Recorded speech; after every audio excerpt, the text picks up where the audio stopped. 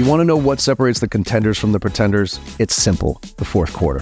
Finishing strong when the pressure's on. In business, if you want to win Q4, you need HubSpot Sales Hub. It has everything your sales team needs to end the year strong. From a new prospecting workspace to deal management tools to smart sequences, all in one place. Spend this Q4 closing more deals than ever and crushing your team's target with Sales Hub. Try it for yourself at hubspot.com/sales.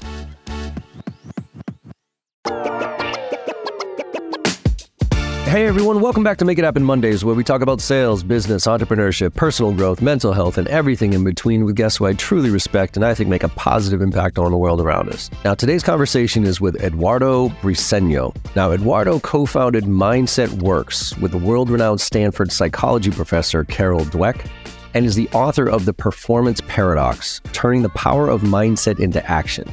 And his TED Talks have been viewed more than 9 million times. And this was a really interesting conversation around mindset. And I started with a deep dive into the fixed mindset versus the growth mindset. And we talked a lot about nature and nurture as it relates to this, but how important it was to move into the growth mindset if we ever want to evolve as human beings, but how so many people are stuck in a fixed mindset and doing what they're supposed to do.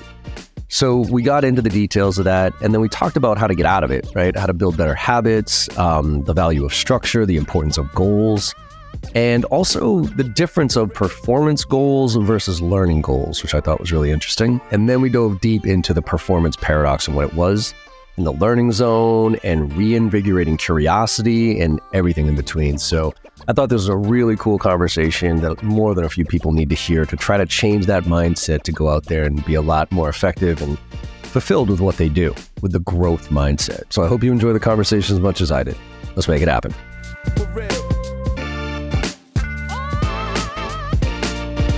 Eduardo, welcome to the Make It Happen Monday podcast, my friend. How are you doing today? Doing great. Thanks for having me here, John. I'm looking forward to this conversation. I was doing some prep and looking through some of your TED Talks and reading some of the highlights of your book that you got out there. And so I think there's a lot to unpack here. But before we get into what we're going to go over, the performance paradox and a few other things about belief systems and everything else that we all have, Eduardo, why don't you give the audience a little bit of background on where you're coming from and what you're up to these days?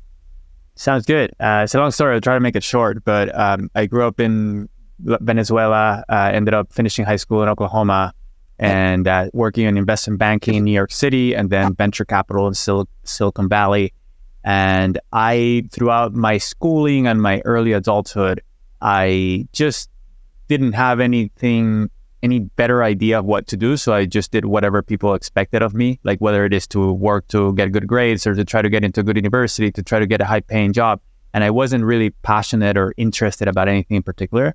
And I was working really hard to perform and to do what people expected. And eventually my body broke down. I got a repetitive strain injury called myofascial pain syndrome.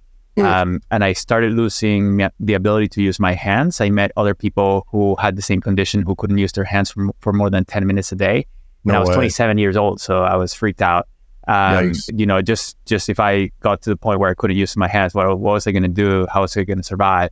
And I realized that I needed to make lots of changes, including figuring out what I had, how to heal, like just health-wise, but also it gave me kind of a sense of mortality. Not that I was going to die, but that, I couldn't take my ability to do things for granted. And so it made me question, how am I spending my time on earth? Am I being a good steward of my life? And I realized I wanted to start doing something that felt more meaningful to me. So I went to grad school to figure out what that would be. And over there, I was introduced to a professor named Carol Dweck. She's a Stanford professor, psychologist. She wrote a seminal book called Mindset.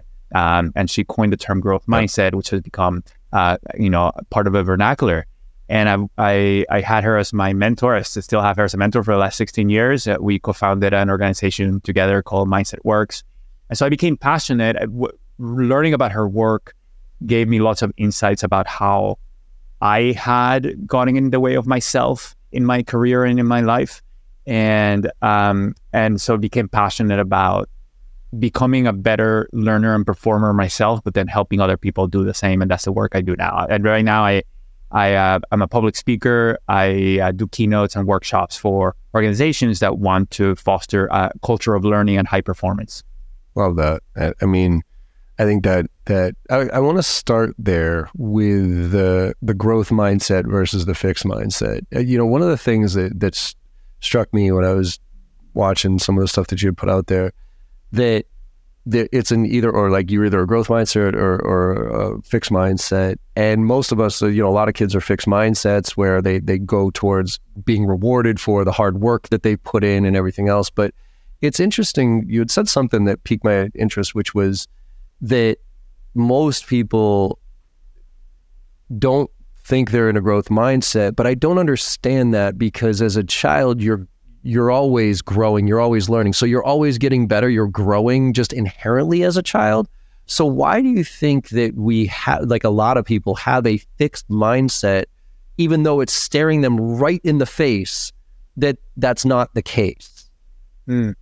Yeah. So, so for people who are not familiar, mindset, when we ask people what is a growth mindset, a lot of people might answer, it's working hard, or it's persevering, or it's having high expectations. And a growth mindset is none of those things. So I want to be clear about what it means. Okay. A growth mindset is a perspective about the nature of human beings. Specifically, is the belief that we can change, that our abilities or our qualities are malleable, that we can develop them over time. And so I agree with you, as young children, before we get to school, I think most of us are great learners. We are tinkering. When we're learning to walk, we are trying to get up and we're falling and trying again and falling again, trying something different. And we're being so attentive at the environment around us. We are learning all the time. But then there are lots of things in the systems and in our society, the beliefs that we learn in our childhood and early adulthood that put us in some ways into a fixed mindset. And so, for example, there's research that shows that when parents speak with their kids, the way they speak to their kids has a big impact on the children's mindset. Yeah. For example, if a parent praises their child for being smart when they do something well, quickly, without mistakes, without effort, you say, "You're so smart, you're so talented." We do that with our best intentions because we think that's going to, increase the confidence of the child. But what lots of research shows is that the child might feel good about themselves at that moment, but they want to continue getting that praise of being told that they're smart. And so what they do is they shy away from challenges, from things that are really hard, where they're really going to learn. They start doing the things that they're comfortable with. They're trying to do things quickly and perfectly. When they make mistakes, they try to hide them. This was me. Like I would make mistakes. I would hide them. I would deny them, or I would rationalize them. When I would receive feedback, I would rationalize it. I wouldn't kind of take responsibility. And that's an example. Another example is, if parents are uncomfortable with failure, if they see failure and mistakes as a sign of weakness, something that you need to try to avoid, then children tend to end up fostering more of a fixed mindset versus seeing failure and mistakes as something that we can learn from. So we want to take on challenges, do things we don't know how to do, which means we're going to be making mistakes along the way and learning from those mistakes. That's how we learn. If that's what parents want from their kids, rather than getting straight A's or winning every game, then it fosters kind of more of a growth mindset versus fixed mindset. So we could talk about parenting and kind of the belief that we all have that are part of the water and the air in society. Right. But the same thing is in schools, right? There's issues in kind of the way that we grade everything in school, or school is so performance oriented rather than learning oriented. Yep. So lots of reasons, but all of us are a mixture of a growth mindset and a fixed mindset. It's not like one of us is all growth mindset and somebody else is all fixed mindset, but we might see different abilities first in a spectrum, somewhere in the middle or toward one end or the other. And also these things change, right? So if our situation changes, our mindset changes, and we might also think about ourselves as a learner and label other people in fixed ways. So these things are complex. And as you say, kind of reflecting on it, increasing our self-awareness is the first step in the process. Yeah, and I think that's, you had mentioned something that it took up until you're a graduate where you stopped doing what you were supposed to do, right? I wrote a blog post a long time ago called "Stop Doing What You're Supposed to Do," right? I mean, you're supposed to, get a job, you're supposed to get married, you're supposed to buy a house, you're supposed to have a kid. And there's all these societal norms that are thrown at us. And when you wake up and you realize, wait a minute, I don't have to do this stuff. Now, the challenge with that I find is that it was interesting, and I'd love your perspective on this. I was going to write this really well thought out, like, hey, stop doing it. Like, let's break the norms here, right? And then I saw this tweet from, and this was a year or so back, where this millennial said, hey, Gen Xers and everybody above, like, you keep telling us that, you can do whatever you want to do and all that other stuff. But when you were kids, there was a certain structure to what people were expected. And there's comfort in structure in the sense that, oh, okay, cool. I got an A. Great. I got married. Check that box, right? Now that the norms are kind of broken, right? In the sense that literally, if you really wanted to, anybody can do what you want to do. But now it's almost like there's too much freedom. There's too much and so now it's this indecisiveness, or what do I do? Because there are no guidelines anymore. So as much as it's great that anybody can do what they want, the millennial is actually saying, actually, you had it easier because you knew what to do and everybody accepted that. So how do we balance those two, right? Because I do think it's rather confusing for kids right now on, wait a minute, I can be whatever I want to. We all get told whatever, you can do whatever you want to do, but now it's literally like, you don't have to go to college if you don't want to. You don't need that degree. You don't have to get married. You don't have to have kids. Nobody cares. So how do you balance those two? Because I think a lot of people are struggling with that quite a bit. Yeah, I think it's really insightful. And I think it does put more onus on the person to create structure and to create our coherence in the way we think, our coherence in our relationships and our structures, in our habits, so that we are kind of building habits and the structures and people and tools that work well with those habits to pursue our goals, right? And so so we can, whether we do it as an individual or whether we do it as a leader, like we can create that structure within our companies, right? So that when somebody comes into our team, it's not all up to them to figure out anything. We want to give them freedom, but here's some structures that we use. Here's some habits and tools that we use that will make it easy for you to behave in the ways that we value and that are going to lead to learning and high performance. So I think we can create those structures. And to the extent that people are lost initially, then I think they can search for more structure. Like if somebody doesn't know what they want to do with their life, they can, they can tinker and experiment and go to meetup.com, see if there's a group of people that are doing something cool that they might join to explore.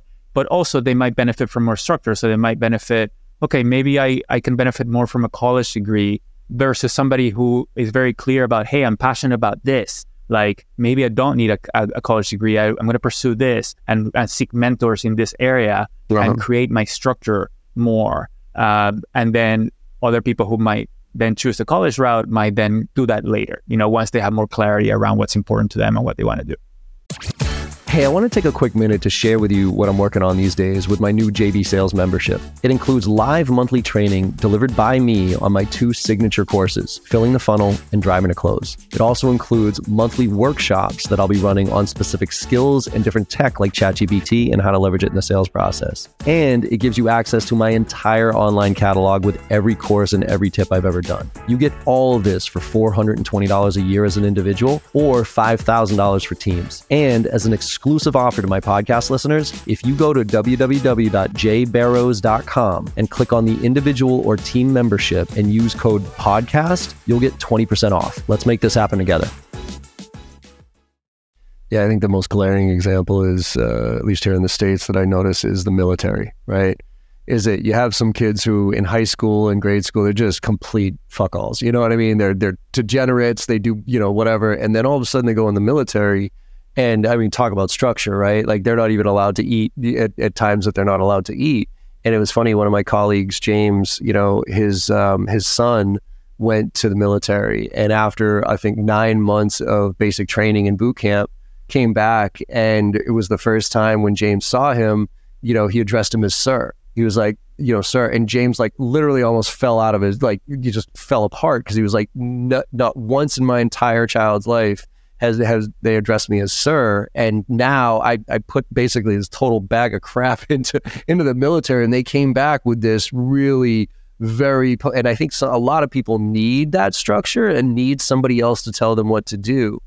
But I guess, how do you identify in yourself?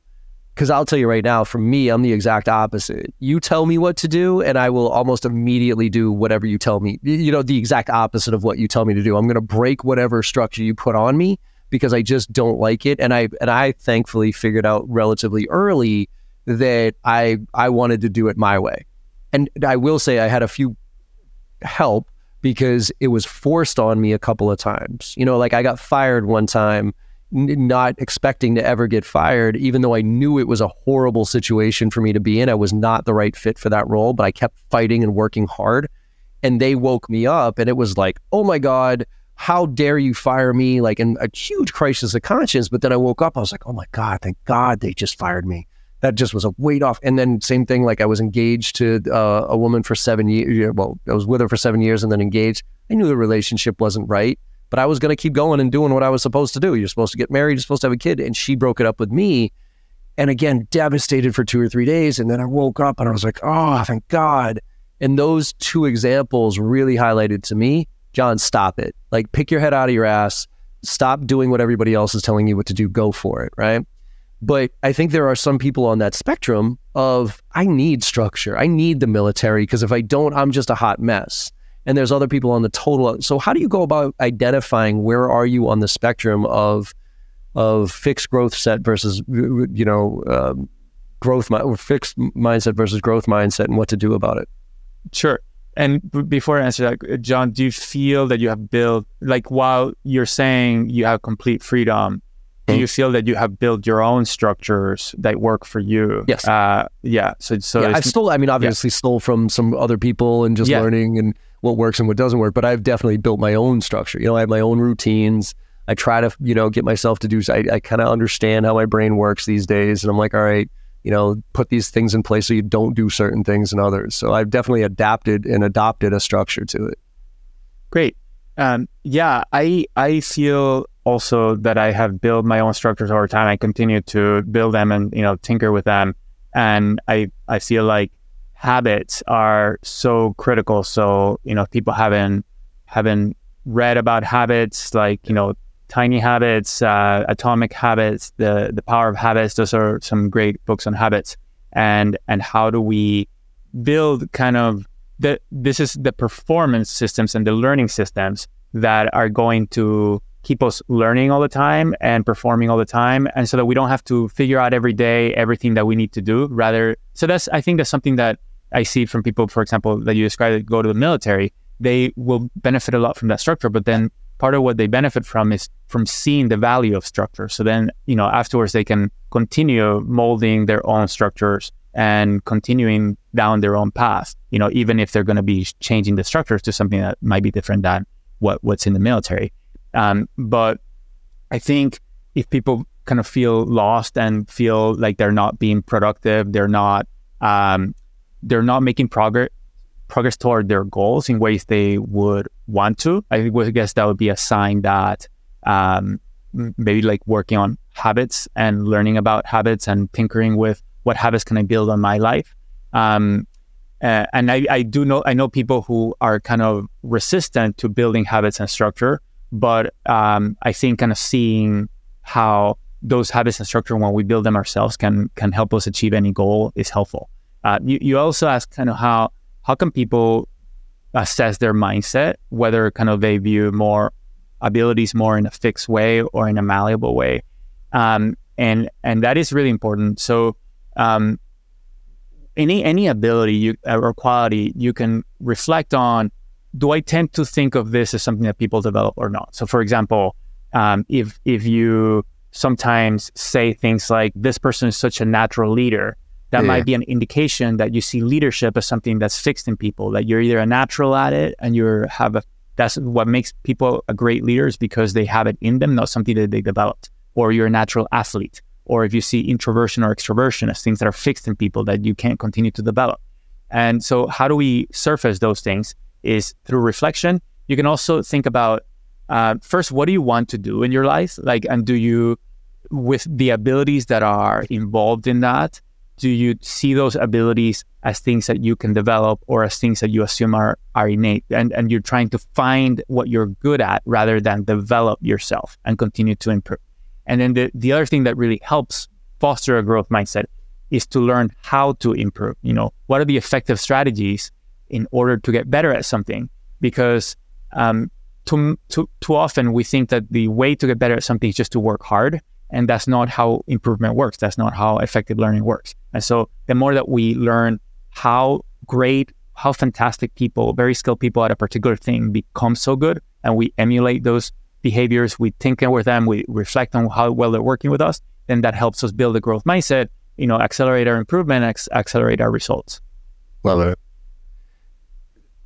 Question that just popped into my head. I'm curious in the work that you do, because you talk a lot about goals, right? And you said earlier, like if you're not achieving your goals, you have to kind of reassess where you are on that and everything. How many people do you come across who actually have goals? And I know that sounds like a weird, because, you know, somebody like me, like you got goals, right? But I just have this feeling that so many people are just going through them, like just literally just going through life. You know what I mean? And my thing is always saying, if you don't have goals in life, and like ones that you have written down and you're going for, then you're just along for the ride and somebody else is dictating your path. But if you have goals, then you can dictate your own path. So, you know, I don't know whether it's a percentage breakdown or anything like that, but from your perspective, like how many people actually have goals that they're working towards versus are just going through the motions and trying to figure things out as they go? Well, I think you said something there that was key for me, which is how many people actually kind of are conscious about them and write them down. Because I think everybody has goals. Like as human beings, we have goals. It might be to get accepted into a group of people, or it might be to be well regarded, or it might be to survive. You know, those are goals that a lot of people have, but we might not be conscious of those goals and like write them down. So I agree. I mean, probably a lot of people could benefit from being more mindful. And I didn't have clarity on my life goals and even what I cared about, what my values were, until I went through this health crisis, and it led me to realize I gotta get clear about what I care about. Because if I'm not clear about what I value, what I want my life to be, then I'm just gonna like continue being a zombie. And that was how I was living. What I would say that when we think about goals, I would encourage people to think about two different types of goals. One is performance goals, what we want to achieve, but the other is learning goals. What do we want to get better at? And how do we pursue both of those things is really important. Sometimes we just set performance goals and don't get clear enough around what am I going to work on in order to achieve that performance. Yeah, I think that's right. I always say, like, if you learn something today, like no matter how rough your day goes, but if you can genuinely say I learned something today, then you're getting better, right? And learning could be what not to do, right? If you figured out something, okay, that didn't work, okay, cool. Well, I learned that didn't work. Tomorrow I'm going to figure out something that does work, hopefully. And the more that you do that, the more you start to figure out stuff that works. So let's move to the title of your book, The Performance Paradox. Could you explain what the performance paradox is and why it gets in the way of us being successful? Yeah, sure. The performance paradox is the counterintuitive reality that if we are always trying to perform, our performance suffers. Our results go down if we are only focused on achieving results. And so a way to understand this is to get out of our kind of everyday context and think about people who are really, really skilled at what they do, like world-class, you know, objectively fantastic performers. How do they become so good? So for example, a world-class athlete, we see them when they're performing, when they're playing a game, trying the best they know how to do, trying to minimize mistakes. That's what I call the performance zone. And what we sometimes are confused about is that we tend to think that the reason they're so good at what they do is that they spend a lot of time doing that thing that we are seeing them do. But actually, the reason they become so good is because they do something very different from what we see. So after the game, so say they're playing a game, they're having trouble with a particular move, they're going to avoid that move during that match. But then after the match, they'll go to the coach and say, Coach, I have to work on this particular move. So this is very, very different activity and area of attention than when we do what we do when we're performing. And it is when we engage in what I call the learning zone, which is when we're working on improvement, that enables us to build our skills and to raise our performance. And so in our life, in our work and our life, we often get stuck in chronic performance, just trying to all the time just care about getting things done as best as we know how, trying to minimize mistakes. And that maximizes the immediate performance. So if you're in the last week of a quarter and you're trying to make quota, you're close to quota, and you just want to sell, the way to maximize performance that week is to just make as many sales calls as possible, to try to do the best you know how, try to just focus on performance. But then if we do that every week, we stagnate, right? We need to experiment, like you said. We need to try different things. We need to solicit feedback, whether it's from clients, from colleagues. We need to listen to podcasts like this one to figure out what are strategies that I could change. And those are different than just focusing on performing. And that's what it is. So it's about incorporating the learning zone into our work and lives as individuals, teams, and organizations is key in order to improve and to raise our performance over time. So is this in line with, let's talk about strengths and weaknesses here for a second, because I've always, shied away from working on my weaknesses because my weakness is for a reason, right? I always, from a management standpoint, I always lean into somebody's strengths. It's like, whatever you're good at, I want to lean into that. So you go. But, you talk about people like icons like Beyonce, Foo Fighters, and Tom Brady. Talk to me about that paradox there of like focusing on your strengths, what makes you great, versus avoiding or working on your weaknesses. Because to a certain degree, what you just mentioned there is I gotta great during performance time, I'm focusing on all my strengths because that's what I'm great at. But during my non-performance time, I gotta figure out my weaknesses and try to work on those. So what's the balance there of leaning into what you're great at versus trying to address what you're not? Sure. Well, in the learning zone, we can choose to work on our strengths or our weaknesses. But if we're working on our strengths, we need to be working on the next level of mastery and challenge in our strengths. We might be really, really good at something, but in the learning zone, we work to get even better at that thing. So we need to first, the assessment of what are my strengths and weaknesses is helpful. So we can help us, reflect, and then we can get feedback, right, from mentors, from colleagues, from clients, and then we can make decisions about, do I want to continue working on certain strengths, or do I want to also work on some weaknesses? And that involves judgment. If you look at people like, Beyonce, Tom Brady, and the Foo Fighters, they work not only on their strengths, they also work on their weaknesses. Right. But it might be that in team situations, you can divide and conquer. And so I might have a weakness that somebody else is great at, and together we can work awesome. And then if we both work on our strengths, we might become, we might accelerate our improvement the most and achieve the most.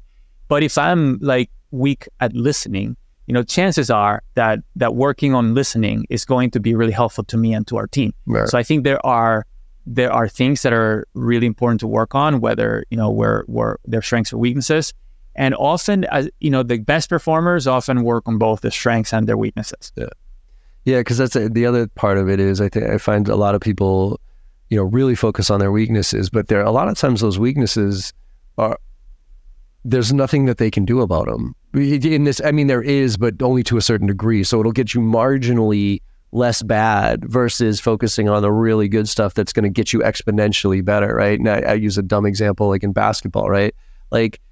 I'm a 6'1" white dude, right? I could have worked on dunking.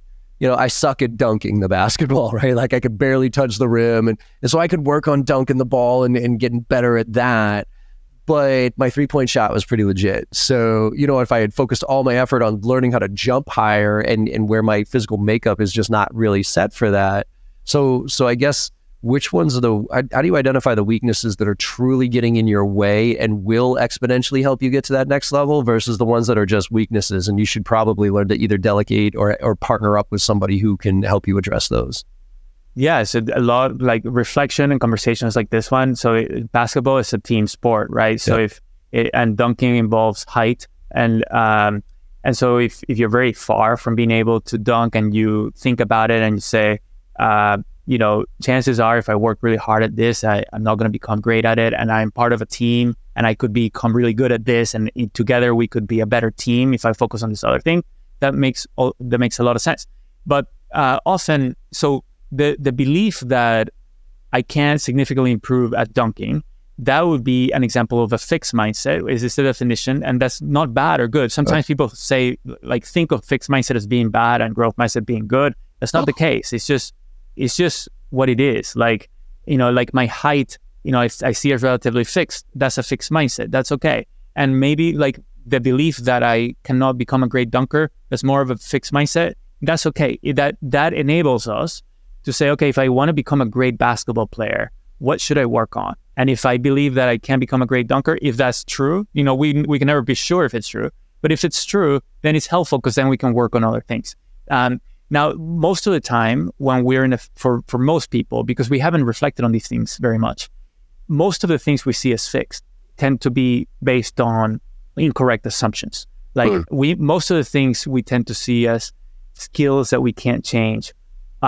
We just haven't learned how to develop those things. And it doesn't mean that we have to develop those things. That's the other thing. It's like when I said that the great performers work on both their strengths and their weaknesses, I don't mean that they work on everything. Like that's just not effective. They're strategic. They think about, I'm going to work on this one thing or these 2 or 3 things.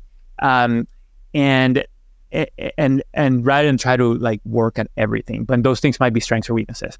So I think it's through conversations with your teammates, conversations with mentors or colleagues, reflection, and trying to figure out what is important in what I'm trying to achieve. And are those things that are important something that I need to develop myself, or can I delegate? Can I collaborate with others? I think what you mentioned is it kind of goes back to those goals and the focus of where you're trying to go. Because if I think a lot of it has to do with those priorities, because if whatever that weakness is preventing you from getting to wherever you're trying to go to, then you have to work on it, right? But if it's kind of one of those that you can either delegate somebody else do, then okay, fine, let somebody else do it and focus on the other stuff that's going to help you get there faster. So cool.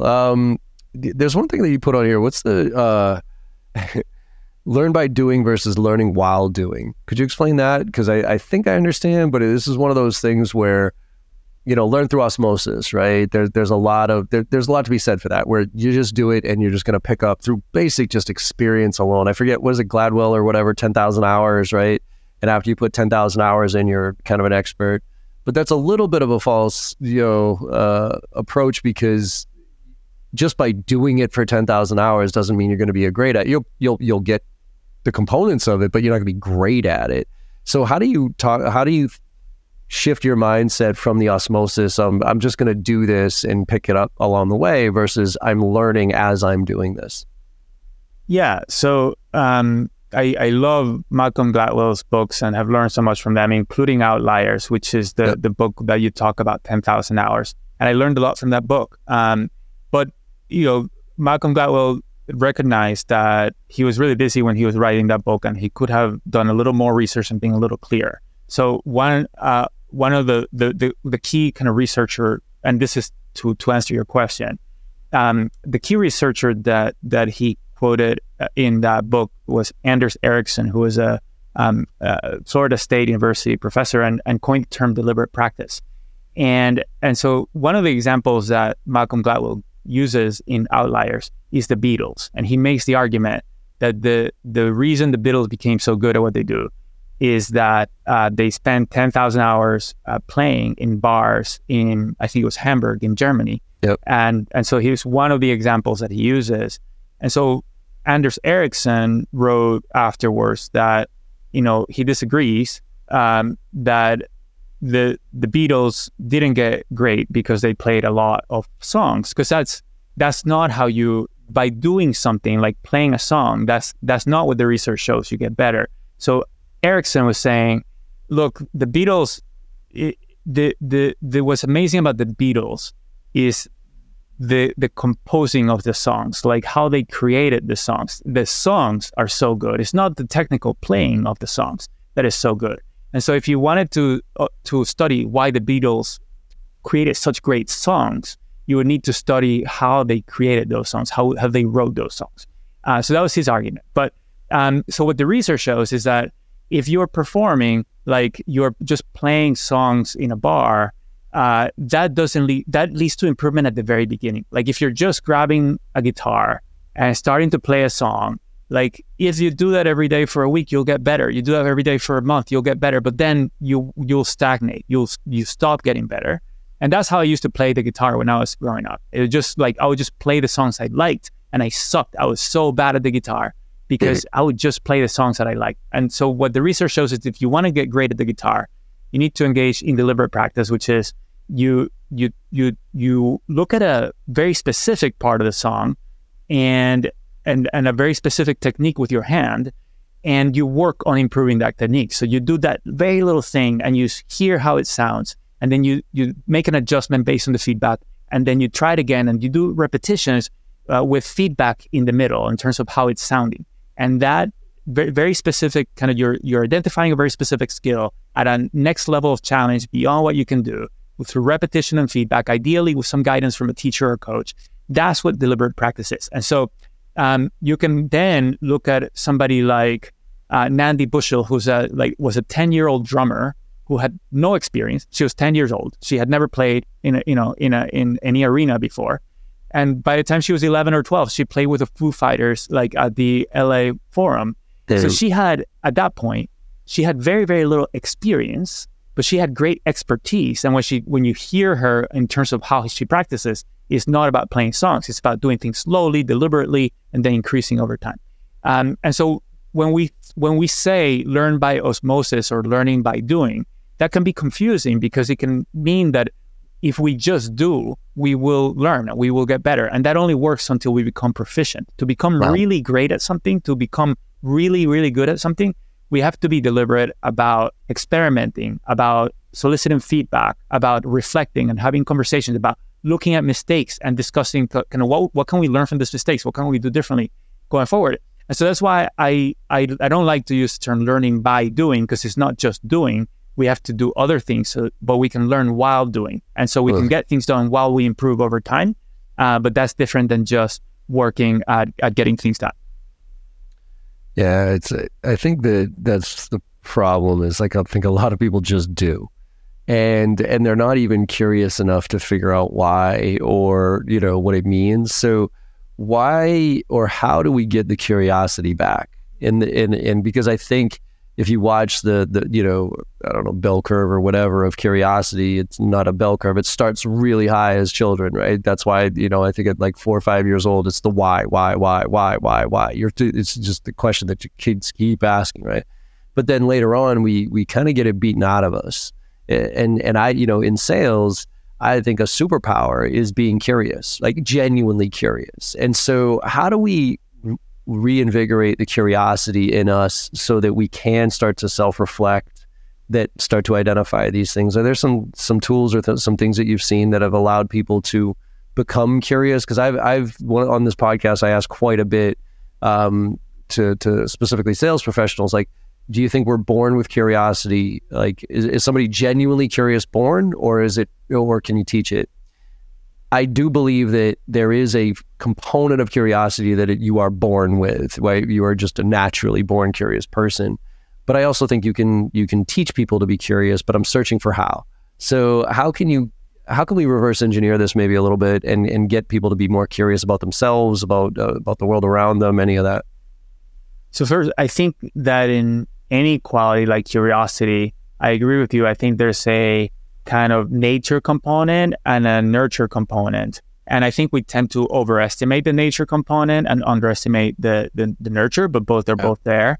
I do think, like you said, when we're really young kids, we tend to be really, really, really curious. And to your point, like there's research that shows that kids ask so many questions until they get to school age. When they get to school, they sit in a chair, people talk at them and talk about things that they're not interesting. And so we lose that curiosity. And I think largely in school, which I think is tragic. So how do we reignite that in ourselves?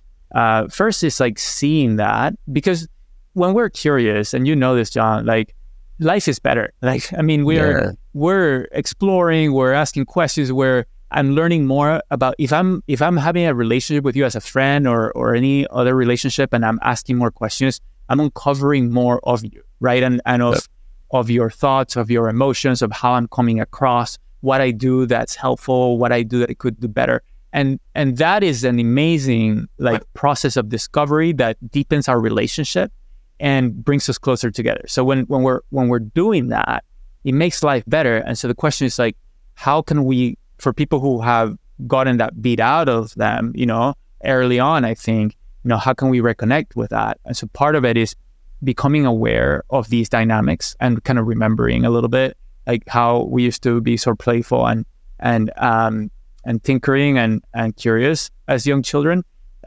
Thinking, also learning about how the lack of curiosity is harming our performance. So if we want to be a great salesperson, if that's a goal, then how engaging in more curiosity is going to help me achieve that goal better, and being able to see that can motivate us to take on the behaviors. And then the more we engage in the behaviors, even if they feel like, I'm not sure about this right now, but I'll give it a try, then we engage in the behaviors, we see value from them. And then that helps us kind of change our mental models and our associations, emotional associations to it over time. So very practical things people can do is, one, think about every morning reminding yourself of what it is, one thing that you want to work on. So if you want to ask more questions, like just, build a morning habit to remind yourself of what you want to be doing differently each day and work at it, because that takes effort. But then once you do it every day, then it'll become easier and easier and easier. And one specific behavior that I would encourage people to think about is just soliciting feedback from your clients, from your colleagues, from anybody. When we solicit feedback frequently, we uncover so much valuable stuff that we see the value of just asking for feedback all the time. And that starts getting us more curious, because when one thing I've learned through feedback is that I used to just be wrong, and I still am wrong so often about what people's intentions are, or what they're thinking about me, or what their goals are. And so when I get curious and I ask questions and I uncover those things, and I realize how my preconceptions were wrong, like that just makes me want to do it more and to uncover more of what's in other people's minds. Yeah, I always joke with reps when it comes to questions, right? Like you always, from a technique standpoint, you always want to the clarification, right? Like, so when you ask me a question, unless the answer is blatantly obvious, you want to clarify, like, what do you mean by, like, could you give an example of, right? And the reason I say this, unless it's blatantly obvious, is there's plenty of times where I've done this, where somebody's asked me a question and I thought, oh, okay, I got this. And I've given you an answer that I thought was brilliant, right? And I've gone on for like a minute, 2 minutes, 3 minutes with this beautiful answer, only to, at the end of that answer, have the person be like, well, what I meant to say was, right? And then they give you, and you're like, oh, damn it. And so it's like a constant reminder, like, idiot, like, stop it. Like, just stop assuming what they're asking, because a lot of times people, won't ask the right question. They'll ask a surface level question or whatever, or they'll give you a surface level answer, and digging deep and being curious about that shows that you care. And a lot of times by being like, hey, make sure, it also slows you down so you can actually listen. So you went back, going back to active listening at the beginning of, like, if that's a problem of yours, then can actively work on, introducing clarification questions into your process. So I agree. And I would add, like, a connection to sales specifically. As I was doing interviews for this book, I interviewed lots of great performers and learners, and some of them were in sales. And one of the themes that I saw consistently is there are several organizations where they went through the transformation, and at the beginning they would do what they described as, spray and pray, right? Of just speaking about all the benefits of the product or the solution, and pray that one of the things they said resonated with the other person, as opposed to, and then what they became a lot more successful once they switched to much more consultative sale, but just more like asking lots of questions and listening at the beginning, so that you understand, what the other person thinks, what they need, and you can connect to those things. And so that's an example of how being curious can help you become a more effective salesperson. Love it. Last question before we wrap things up. Through all the research that you've done for the book and a couple of books that you've written, what was the one piece of data that really stood out to you that was different than you expected? Was there something that as you kind of did these interviews and stuff like that, you kind of had let's go back to having a certain perception of, oh, this is probably the answer, and then the data showed, holy shit, it's way, like I couldn't have been more wrong. Is there something that popped out for you? Well, I'll give you two. One is less on data, but I came to the book with an assumption that, and I still, to a large extent, believe this, but I realize how I was wrong too, where I believe strongly, and people in my field believe strongly, that as leaders, we need to model the behaviors that we want to see in other people. Yeah. And so if we want to build a learning organization where people ask questions and solicit feedback all the time and disagree with each other, right? And hey, here's how I see it, so we can engage in an honest conversation. Then we as leaders need to behave like learners too. And what I realized through the interviews is that there are situations where the leader doesn't actually need to quite take exactly the same behaviors that they want to see in others. And so that's when we're first building culture. If we want people to disagree with us, right, to give different ideas than the ones we're proposing, then we can't lead by disagreeing with other people as leaders, because of our status, that comes across differently. So then people start thinking, oh, is whatever this person thinks, that's what's going to go. So I'm going to stay quiet, because our behavior is taken differently than other people's behavior. Yeah. And so we need to engage in what I realized I called it like asymmetrical modeling at the beginning, where, we are taking, like, encouraging other people to speak up, praising them and rewarding them afterwards when they disagree with us, staying quiet and speaking later. Those are not exactly the behaviors we want other people to engage in, so we can coach them to act more in a learning-oriented way. So that's one. That's one where I kind of learned something that was different from the way I was thinking. Right. The other was one where, like, just the data was so clear about the main thesis of the book. And that was, in several situations, the data showed that the people who engage more in the learning zone were higher performers. Mm-hmm. So, for example, at New York Life, like the insurance agents have an optional structure. It's called study groups. They can join a study group, and they meet about once a month just to support each other. Wow. And it turns out that the people who engage in these study groups more often are just much more effective salespeople. Or Clear Choice Dental, similarly, they use videos. The salespeople use videos to, when the patients consent to it, to record their interactions.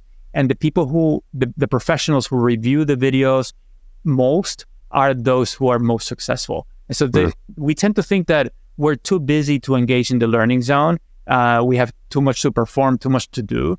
But what the data consistently shows is that the people who engage in the learning zone more actually achieve higher performance. Interesting. Yeah, I could see that. But I think it's the conscious thing. I think that's where the unconscious person that does that inherently as they grow, they learn as they're doing, while they're doing, versus the person that just does and then has to reflect back on what did they learn about. I think that's a conscious. It's almost like something you have to remind yourself, right? I always have to have sticky notes all over the place as far as, and one of the things I always told reps, if you go back and ask myself, like, what would I do differently as a young sales professional or something like that, it was actually pay attention more, because all the experiences that I was going through, I was just going through them, you know what I mean? But if I had taken a step back to experience what I was going through and think about it as a learning experience as opposed to trying to reflect back on it, I probably would have developed a lot faster, because there's stuff that happens around us all the time that we don't really notice that is probably going to have a huge impact on us in the future. But if we proactively kind of identify it, it's going to be a lot more beneficial to us. So I agree. That resonates with me too. And also something else that I would do differently in my careers, I would have been more deliberate about surrounding myself with people that I could learn from, people who, and then just being more deliberate about learning from those people, asking them more questions, asking them for more feedback, that would have accelerated my growth. Yeah, I think that's definitely something I wish if I could go back. There's probably at least a handful of people I'm like, oh man, I was right there with that person, and all I had to do was ask them all these questions, and they would have probably given me so many better answers than I have right now. So. Awesome, Eduardo. Well, this has been great. I think we could keep going on this conversation for a while, but in the interest of time here, and also leaving some stuff for the book, talk to people a little bit about where they can get connected with you and what the book and all that other stuff, where they can find out more resources. Absolutely, sure. I'm active on LinkedIn, so connect there. My website is briceño.com, my last name.com. And the book is called The Performance Paradox. It was selected as a must-read by the Next Big Idea Club, which I'm really honored about and excited about. And it's available wherever books are sold. Love it. Awesome, Eduardo. Well, hopefully everybody picks out that book. And I think that growth mindset piece is something we all need to adopt more of right now, especially because things are moving so fast right now. If you are in a fixed mindset right now, you're going to get run over pretty damn fast with how fast things are moving, especially with AI and everything else. So I think this is a critical thing for people to pay attention to. So I appreciate you coming on here. It was great to be here, and thank you for all you do, John. Absolutely. And everybody else, hopefully you enjoyed the conversation as much as I did here. And look, as I always say at the end of all these podcasts, go out there and make somebody smile today, because no matter how bad your day went or how bad you think it's going, you make somebody smile today and you know you had a good day. And the world needs a lot more of that right now. So thank you all very much, and I will see you on the other side. I hope you enjoyed that conversation as much as I did. With your support and our incredible guests, we're one of the top sales podcasts out there right now, and I can't thank you enough. Now, to keep the momentum going, it would mean the world to me if you could go and leave a 5-star review on your favorite podcast platform and share some of your favorite episodes with your network. Also, check out my new website at www.johnm.barrows.com, where you'll find even more ways to engage. There's a ton of free content, and you can also get trained from me directly as an individual or for your team. Look, I'm out there selling every day just like you are, and I'm doing my best to stay on top of all the latest trends in technology. So if you're looking to level up and you give a shit about this profession of sales, let's connect and let's make this happen together.